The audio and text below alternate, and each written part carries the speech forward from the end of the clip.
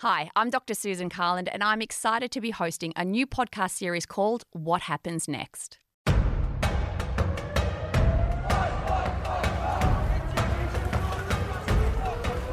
We don't change our behaviour. By the year 2050, there's going to be more plastic in the ocean than fish. So do we want a system of anarchy? And that's what we probably have at the moment. And they estimate that there's about 40.3 million people in some form of modern slavery. There is no single industry not touched by this issue. We produce about 3 to 4 billion tonnes of food per year, and over a third of that is wasted.